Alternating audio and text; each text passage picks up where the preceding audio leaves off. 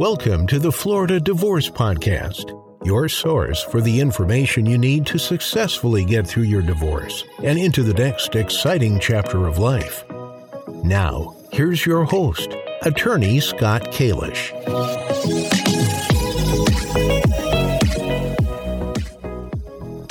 Hey everybody, my name is Scott Kalish. I am a divorce lawyer here in South Florida. Thanks so much for tuning into this episode of the podcast. Today I want to talk to you about an issue that really doesn't come up that often, but I think it probably should come up more often than it does. And I don't know what it is, but it's a very technical sort of area, right? And it's something that I think is forgotten by a lot of lawyers, and that's forgery, right? As it relates to loans. So like it's the situation where one spouse, obtains a loan and forges the other spouse's name, right? So you can see it where one spouse takes out a loan in both names, right? And obtains money from, like, let's say a bank or something. And the debt ends up being in husband and wife's name. But let's just say, husband forges wife's name on it, right? So this is sort of that issue. And I want to walk through how this is handled in divorce cases. And I want to fill you in on what the law is. And I say it all the time, right? Family law is not black and white. It's very much a gray area in so many different aspects. But this is an area where it actually is pretty black and white, according to our law, right? So if you can prove that your husband or wife signed your name without your consent, without your knowledge, then that is a potential forgery, right? Or it would be a forgery, right? If they signed your name to obtain funds and you didn't know or you didn't consent to them signing your name, it would be forgery, right? And under Florida statute 61.075, that debt, that liability will be considered a non-marital liability. Now, you have to prove that you didn't sign the document. And in the age of electronic signatures, without some like forensic expert, right, internet expert, computer expert to come in, I think it'd be very difficult to prove that you didn't sign an electronic signature, right? I mean, it's tough. I think it would be easier to prove, possibly. I mean, then I guess as I'm thinking through this, I've never actually had to prove a forgery, but just kind of thinking it through, what would be easier to prove, a, electronic signature forgery or a in-person actual signature forgery. I mean, obviously I've actually dealt with handwriting experts before, and they're good. They're good. I mean, it's a whole science and it's very interesting. So I guess practically speaking, right, getting a handwriting expert to show that the signature was not the actual person's signature would be a little bit more straightforward, I think, right? But the other scenario of an electronic signature, I think it can be proven, right? I mean, my gut tells me that send a subpoena over to the company that accepted the signature, get the IP address, and depending upon where the IP address for the device that was used to sign it, depending upon what that is, it could be a lot easier, right? If the spouses were separated and living apart, and one spouse was at their separate house that the other spouse never went to, and they, signed in a device using that IP address from that house. Yeah, I think it's pretty clear that it'd be a forgery, right? I mean, it'd be easy to prove. I guess it's a lot more difficult if they're using a shared computer, shared iPad, that type of thing. I mean, it would be very, very difficult, I think, to prove that, unless you can put yourself right outside of the house on the day that it was used, and computer science shows that different IP address, no way of him or her signing it, right? Just a very, very sort of interesting scenario. But assuming that you can prove that it was a forgery, this Florida law says that the court has to award that debt, that liability to the other spouse, to the spouse that committed the forgery, right? They have to claim, or they have to find that it's non-marital. The judge has to find that it's a non-marital liability if there was a forgery.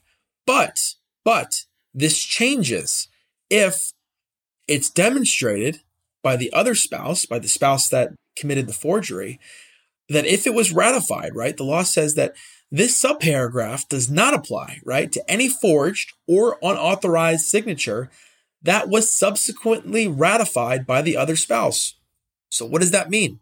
Well, if your spouse signed your name to a document and obtained a loan in your name, let's say for $100,000, let's say there was a line of credit that was taken out for $100,000, and your spouse takes the $100,000 and deposits it to a joint checking account, and you start using the money knowingly and knowing that where it came from, knowing, hey, my spouse obtained the loan. I know it's in my name. I wasn't happy with it at the time, but you know what? I try to put that, aside and continue on with the marriage. If I'm now using that money knowingly, then that section will not apply. So it's really, really important to keep in mind that hey, if you're against something, if you're against your spouse taking out the loan, even though they signed your name fraudulently, right? They committed a forgery. You really got to make it clear and apparent and do everything possible to reverse that, right? Maybe try to, pay back the money with the money that, if you have access to it, if under the scenario where it goes into a joint checking account, maybe taking that money and paying back the loan. It can play out a variety of different ways, but just know that, right? And again, this does not come up enough. I feel like lawyers, because it's a very obscure part of this statute. I mean, this statute is very, very long. Well, not very, very long, but it's a bigger statute, right? 61.075. And it's kind of buried in like the end of it. But it's definitely something that I think people going through divorce cases need to keep in mind. And they need to be cognizant of this possibility, right? They need to know where these loans are coming from and whose names are attached to these loans. Because if a $100,000 loan was taken out during the marriage that you knew nothing about, didn't consent to, and your name's now on it, you would be otherwise liable, right? But if you can prove that it was a forgery, you're not going to be liable. That's $50,000 that you wouldn't have to pay back. So really, really important. There's also a part of the statute that talks about attorney's fees, right? So it says, in determining an award of attorney's fees and costs pursuant to section 61.16, the court may consider forgery or an unauthorized signature by a party and may make a separate award for attorney's fees and costs occasioned by the forgery or unauthorized signature. So the legislature carved out a separate attorney's fees basis, right, that you can use to make a claim for attorney's fees, right? So if you incur, let's say, $10,000 in attorney's fees litigating this issue, proving the forgery, then that's something that you can possibly get back. And it says attorney's fees and costs. So if you have to hire a forensic expert, a handwriting expert to prove that it was a forgery, you can possibly get that money back according to this statute. Really, really important for people to keep in mind when they're going through divorce and if these issues arise. Appreciate you listening to the podcast. If you like the podcast, please give it a 5-star review. That'll definitely help spread the word about the podcast. People, contact me weekly, thanking me, for the podcast. So, love to hear from people.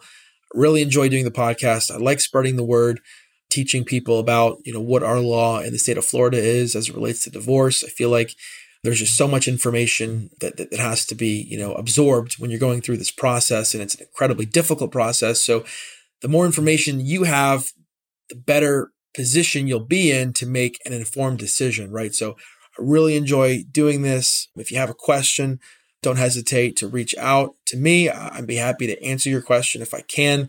My email is scott@kjlawfla.com. Again, scott@kjlawfla.com.